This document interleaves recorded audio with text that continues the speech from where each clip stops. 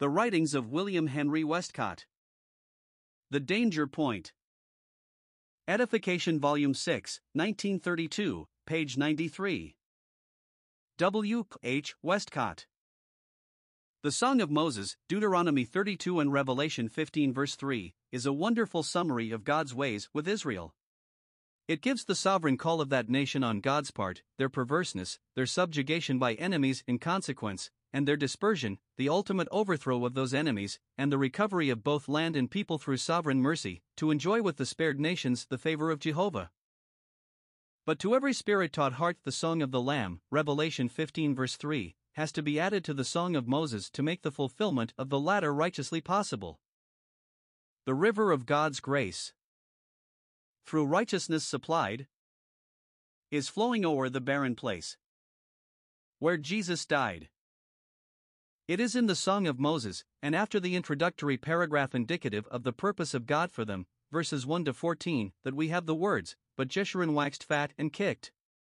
This verse indicates the danger point in a soul's history, or in the history of God's people, the point whence radiates every feature of departure and disaster among saints. The meaning of Jeshurun is not perhaps definitely obtainable. It appears to lie between upright ones and beloved of Jehovah. We start thus with God's thoughts of his people, the beloved of his heart, qualified to be here on earth in uprightness in full consistency with their calling. Every true believer in Christ is not only redeemed from all condemnation and secured for ultimate glory, but is set up with a new life and nature, the work of God's Holy Spirit, and the Holy Spirit himself indwelling, to enable him to be consistent with all that God teaches him concerning Christ. But, begins our verse, but Jeshurun waxed fat. Evidently God had not failed Israel as to abundance of supply. Verses 13 and 14 give a picture of the land of blessing and of its resources, a perfect Elysium of delight and food. Even its very rocks, usually, apart from God's blessing, the most unyielding of substances, seem to roll out honey and oil, while increase of the fields, butter of kine, milk of sheep, rams of Bashan, goats, fat of kidneys of wheat, the pure blood of the grape, all told of the wealth of God's provision for them. But Jeshurun waxed fat. How easy it is, and yet how perilous, the very wealth of favor which God has provided for all Christians, and of which all may so freely partake, to become perverted in our enjoyment of it, so that it ministers to our self-aggrandizement and self-importance. Unto us is this land given in possession, say these advanced ones of themselves, Ezekiel 11 verse 15, while saying to others not so advanced, get you far from the Lord. You have no part with us, they seem to say.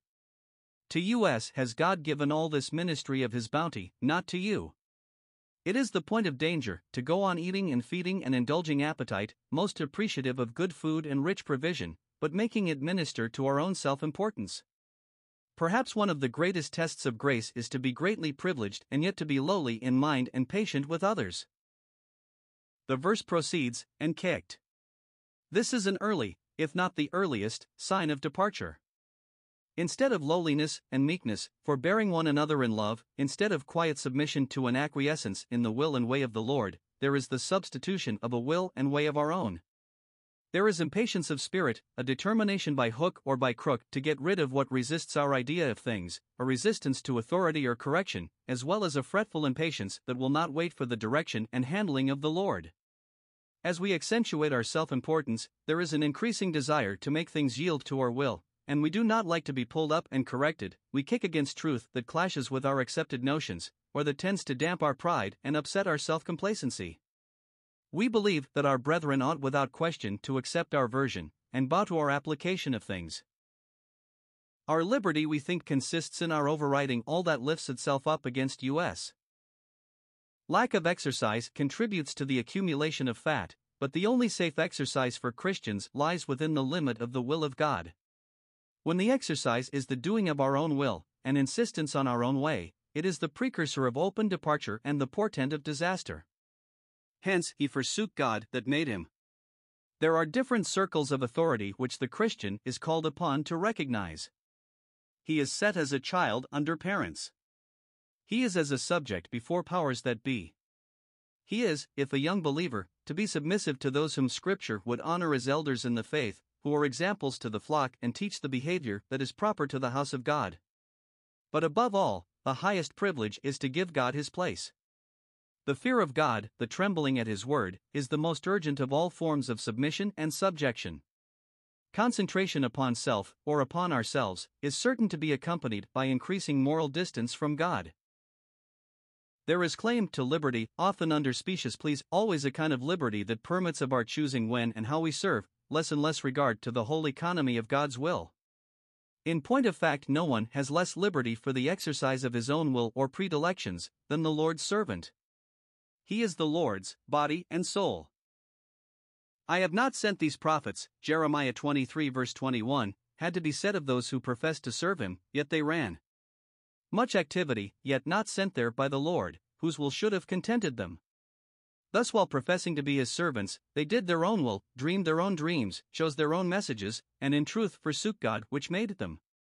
Where a servant ceases to be consistent under any plea with the truth the Lord has made known unto him, he has ceased to be practically one of the upright ones. He has so far forsaken the God that made him. Made him for what? Surely to be the instrument of his will, the vessel of his pleasure, the witness to his name. Deuteronomy 32 verses 3-4. Our verse adds, and highly esteemed the rock of his salvation.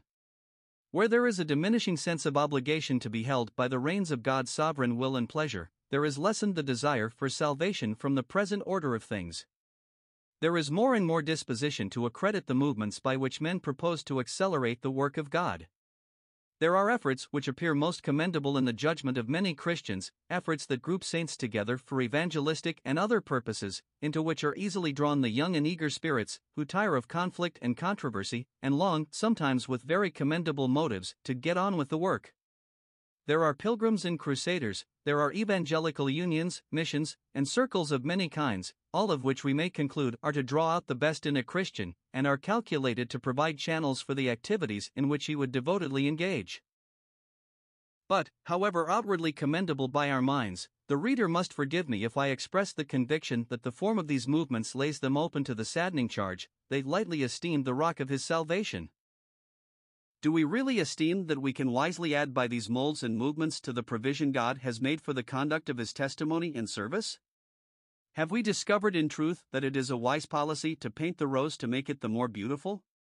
Or to add our concoctions to God's prescriptions for his assembly and for his service, to make them more successful? To do so must surely imply that we lightly esteem the wonderful, adequate, all-sufficient and effectual instructions of the all-wise God.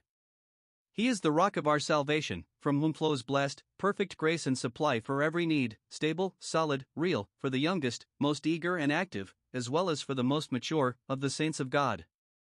People who do not know the Scriptures nor the power of God may unwisely create these movements to supplement God's instructions for us, but is it not in result an impeachment of God's wisdom and a challenge to all that he teaches us of the all-sufficiency of Christ and the power of his Holy Spirit? The Song of Moses pursues the early departures of Israel to their bitter end, and then shows how the aboundings of God's mercy will secure their blessing and his own glory. But it is well for us to ask ourselves, are we set on doing our own will, or the will of God as expressed in Christ and recorded in his word? While delighting in all the amazing tokens of God's sovereign love and favor, are we also humbly seeking to be among his upright ones who are restfully content with his wise will, and is broken in under his discipline desirous of being consistent with all he has taught us? May we answer the questions to our God.